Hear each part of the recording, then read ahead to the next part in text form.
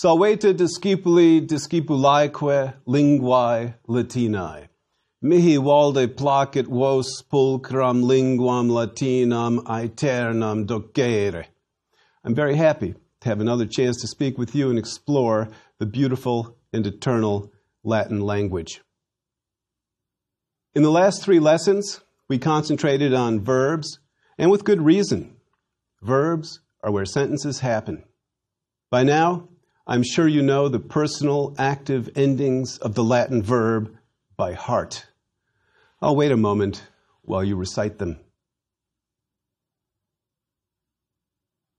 Orem, st, mus, tis, nt.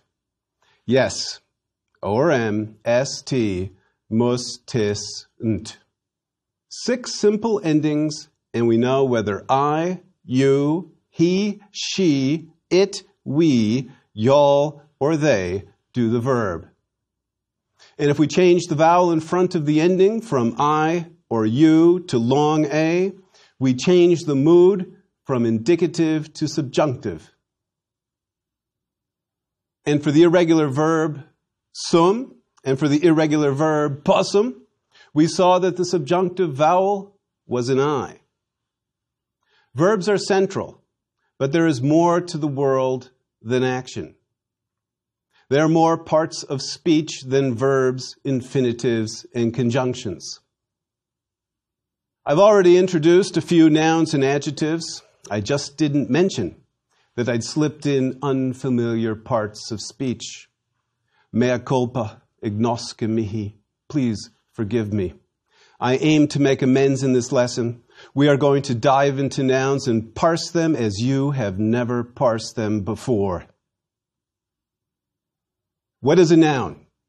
A person, a place, a thing.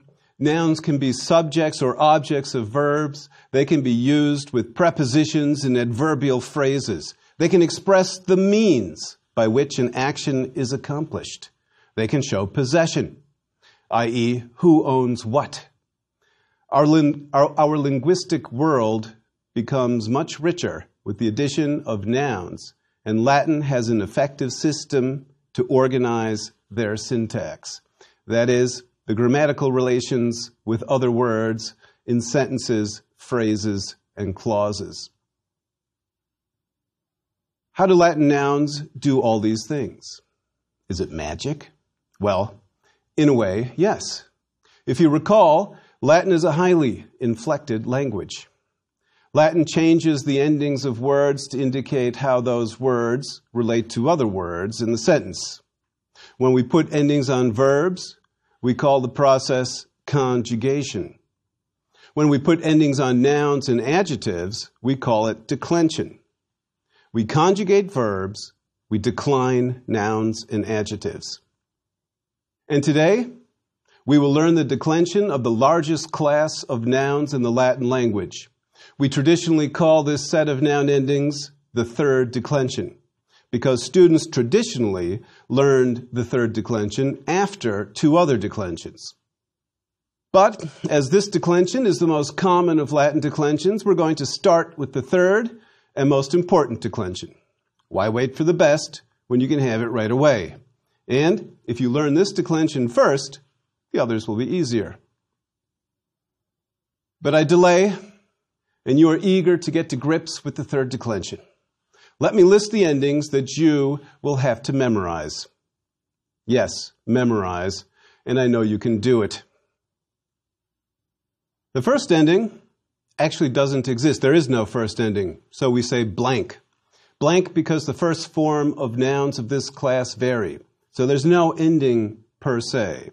Crede mihi, trust me, please say blank to hold the place.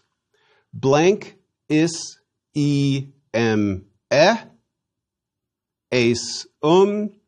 ibus eis ibus. If you counted, you will realize that I recited 10 endings. The first 5 were singular, and the second 5 were plural. Let's take a good Roman example, miles, which means soldier. Miles is the first form, which we call nominative. The word nominative derives from the Latin word nomen, meaning name. Nomen mihi est Molinarius. Molinarius is my name. This is the form, or case, as we call it, in which we name or identify a word. What is the name for a soldier? The nomen. The nominative is miles in Latin. It is also the form a word takes when it serves as the subject or doer of a verb. In order for a Latin speaker to know that a noun was meant to serve as the subject of a verb, the noun had to be in the nominative case. Miles potest dicere. The soldier is able to speak.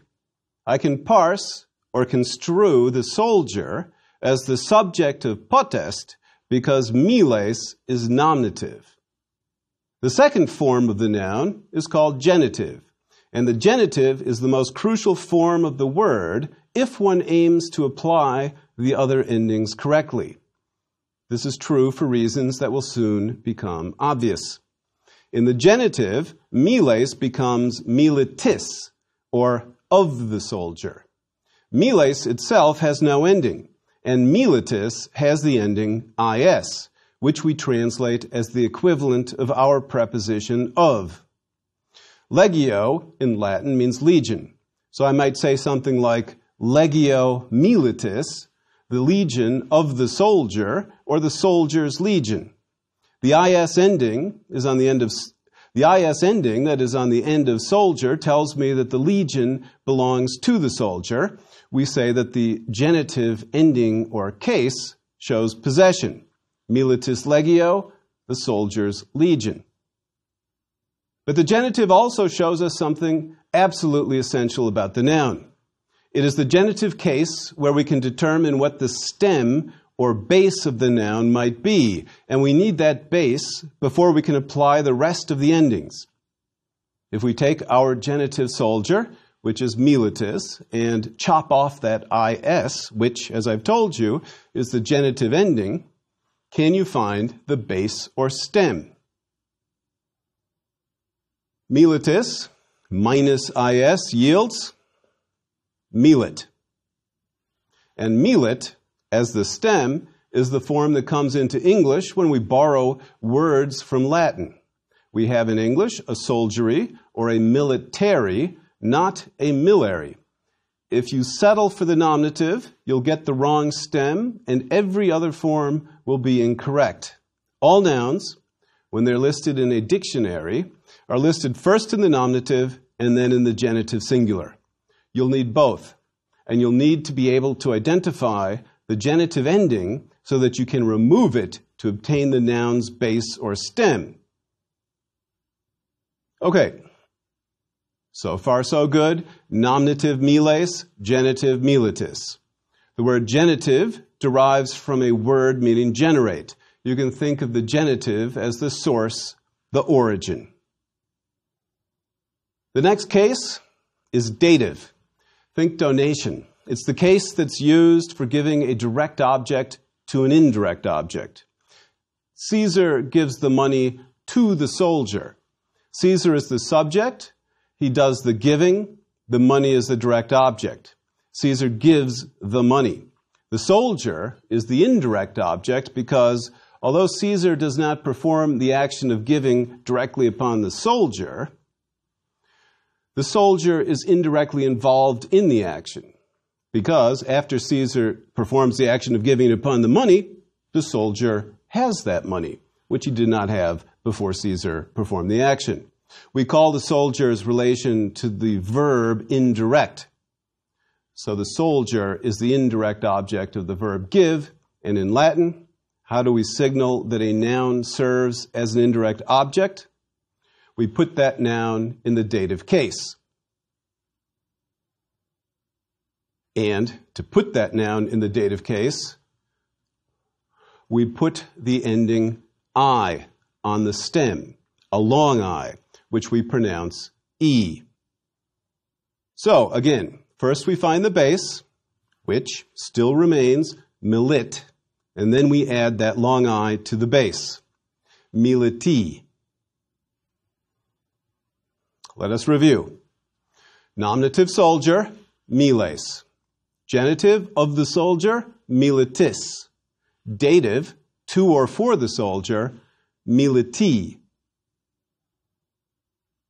And our next case is the accusative, the case of the direct object. Caesar hates the soldier. In this sentence, the soldier is the direct object because Caesar directs his hatred. He performs the action of hating on the soldier directly.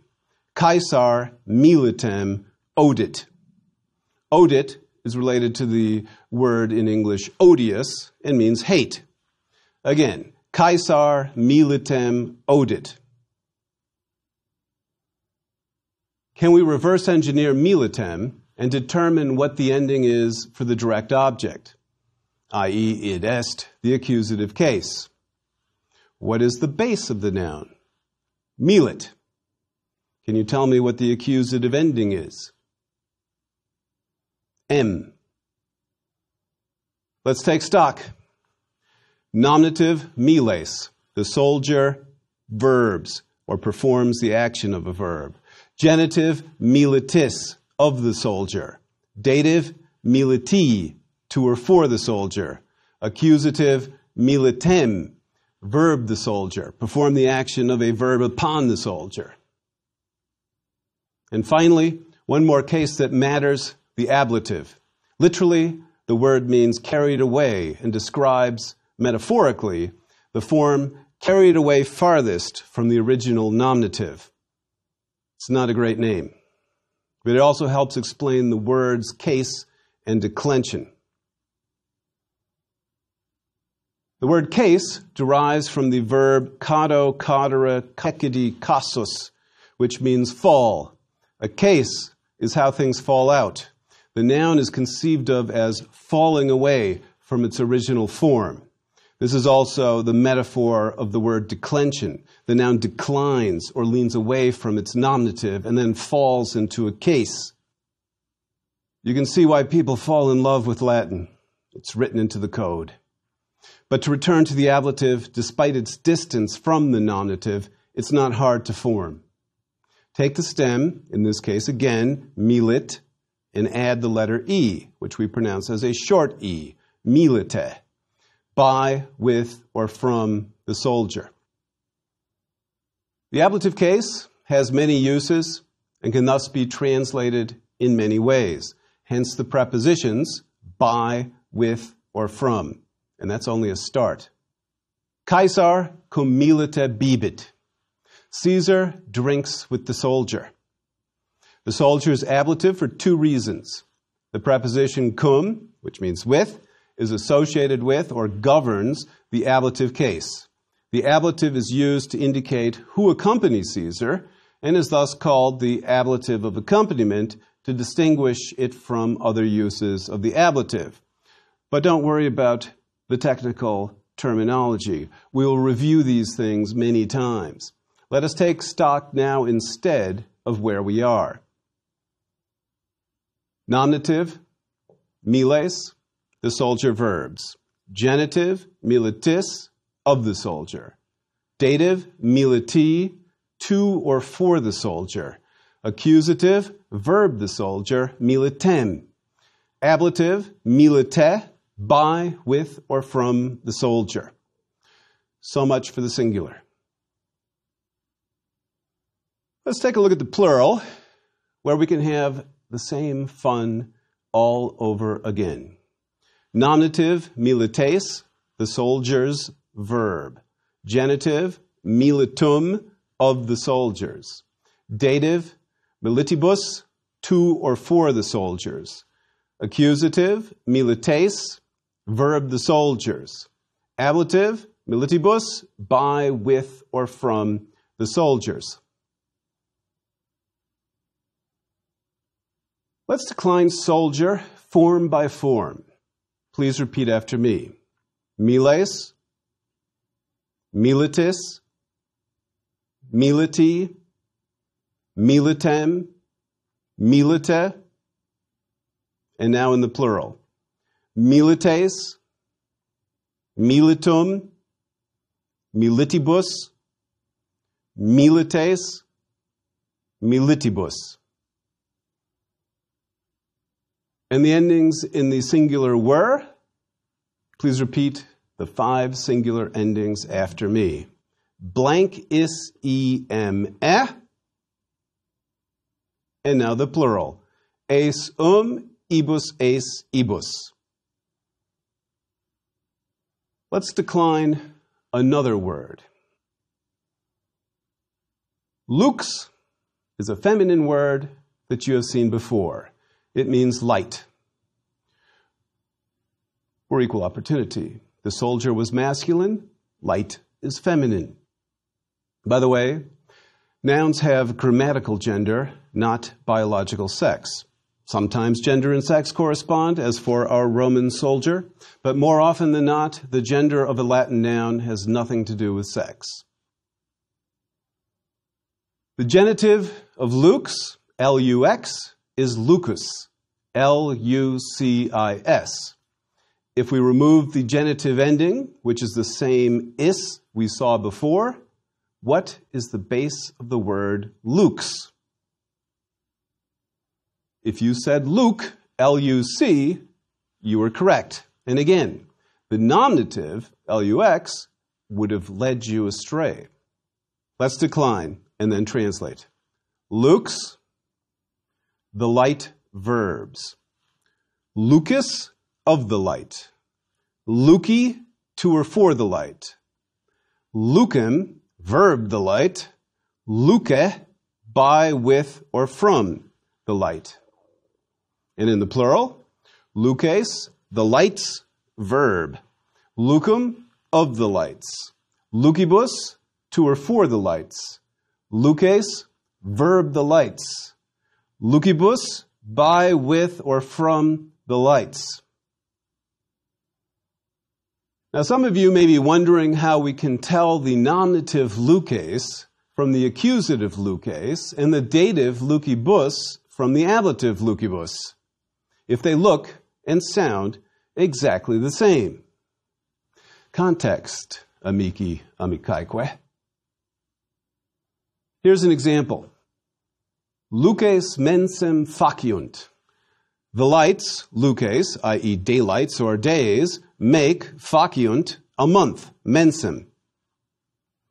How do we know that the days make a month and that it is not the month that makes the days? There are several clues. Let us parse the sentence, luces, nominative or accusative plural, subject or direct object. Mensem, accusative singular, direct object. No other choice. Faciunt, third person plural, present tense indicative verb. Faciunt requires a plural subject. It ends in nt. The only available candidate is the word luces. Mensem is accusative. Again, so it has to be the direct object, thus leaving luces available to serve as the subject. The easiest, actually the only path to a meaningful sentence is to read luces as the nominative subject. The days make a month. Luces mensem faciunt. Veritas, Harvard's motto, means truth.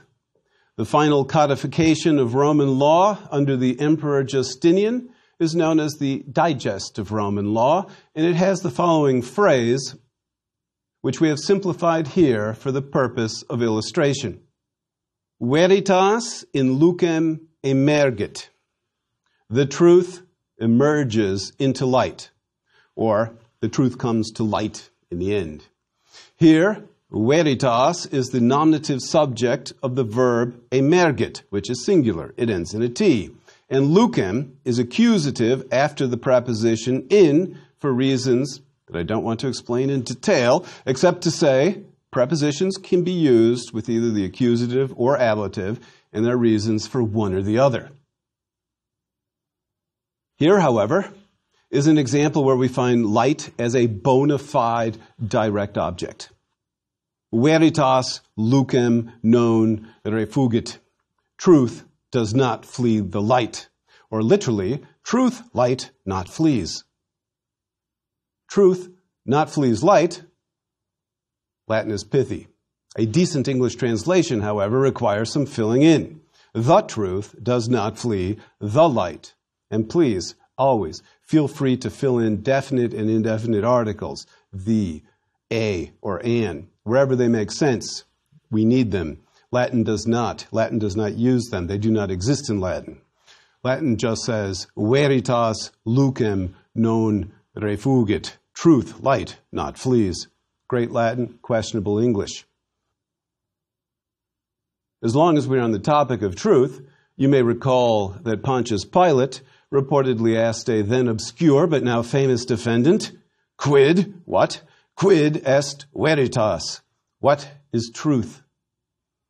Although Pontius Pilate was a Roman procurator, the philosophical jest is preserved in ancient Greek, the administrative language of the East, as ti estin aletheia.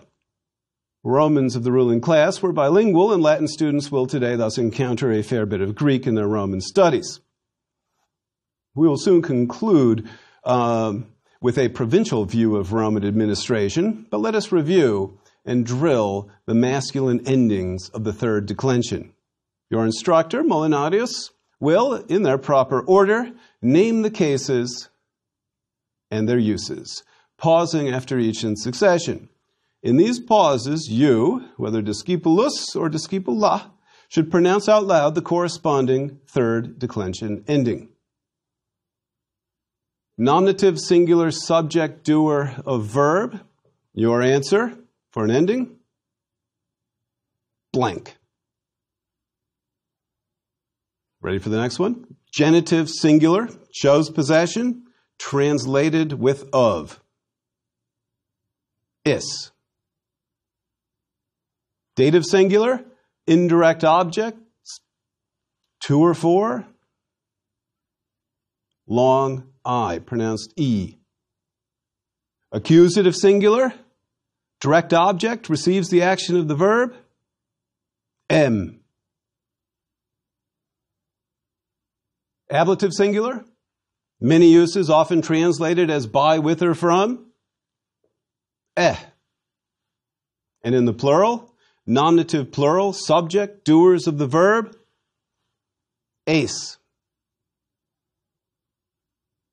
Genitive plural shows possession, translated with, again, of.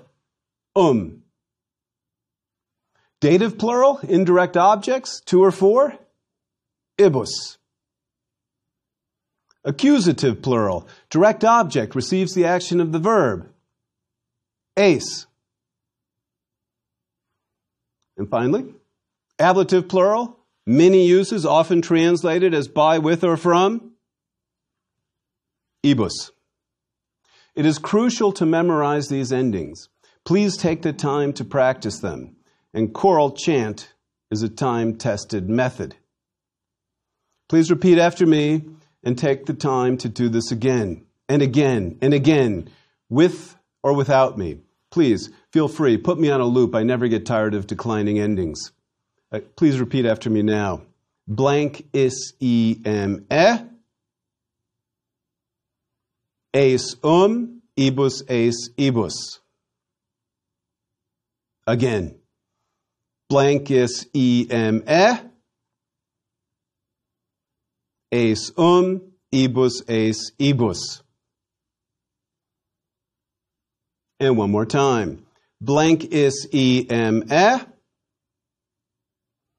ibus eis ibus. Let's decline Caesar, and we can decline him in the plural too, as every emperor after Augustus was called Caesar, so there were certainly more than one.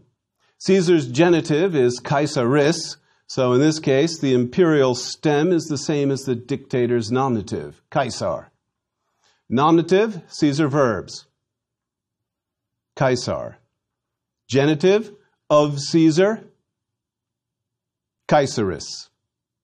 Dative, to or for Caesar. Caesari. Accusative, verb Caesar, but be careful when doing so. Caesarem. Ablative, by, with, or from Caesar. Caesare. Nominative plural, the Caesars verb, and you bet they did. Caesaris. Genitive plural, of the Caesars. Caesarum. Dative plural, to or for the Caesars. Caesaribus. Note the shift in accent from kai to sar. Why? The accent in Latin cannot stand farther away from the end of the word than third to the last, or antepenult. Accusative plural, verb the Caesars, Caesares. And finally, ablative plural, same as the dative, but meaning by, with, or from the Caesars, Caesaribus. In the next drill, you will hear a series of sentences in English in which the name of Caesar will appear. Your task is to assess how Caesar fits into the syntax of the English sentence and then translate Caesar into the corresponding Latin form. For example, if I were to say, Brutus stabbed Caesar, Caesar is the direct object of the verb stab, and in Latin the direct object must appear in the accusative case. The corresponding Latin form would thus be Caesarem. Just a quick disclaimer, the examples will refer to a variety of Caesars, not just Julius.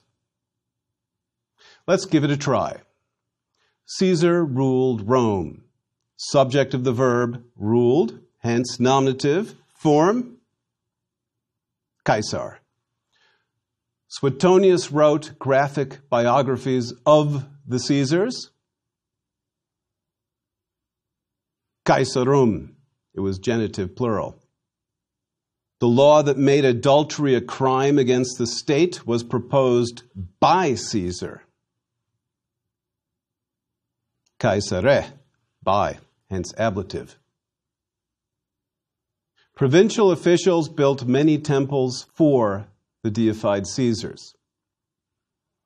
Caesaribus, indirect object of the verb, hence dative. The Jews, and later the Christians, refused to worship the allegedly divine Caesars. Direct object of the verb, hence accusative, also plural, Caesares. Render unto Caesar. Unto, to or for. So indirect object, dative, Caesari. Render unto Caesar the things that are Caesar's. Okay, the things belong to Caesar, things of Caesar, shows possession, hence genitive, Caesaris. By the way, the Latin translation of the original Greek is within your Latin grasp. Rede Caesari, quae sunt Caesaris. Rede, render, is a singular imperative ending in E. You've already seen this form. Quae means which things, or those things, or the things which, or even the things that. And sunt, you should remember, so I'm not telling you. Rede, give or render, Caesari, to or unto Caesar, quae, the things that, sunt, okay, are, Caesaris, Caesar's. Rede Caesari, quae sunt Caesaris. And with that, all of you, omnes amatores linguae Latinae, all lovers of the Latin language, are free to go, so that you may learn Latin, ut linguam Latinam discatis, and practice it on your own before we meet again. Gratias vobis ago, many thanks, and until we meet again, take care so that you may be well. Curate ut valeatis.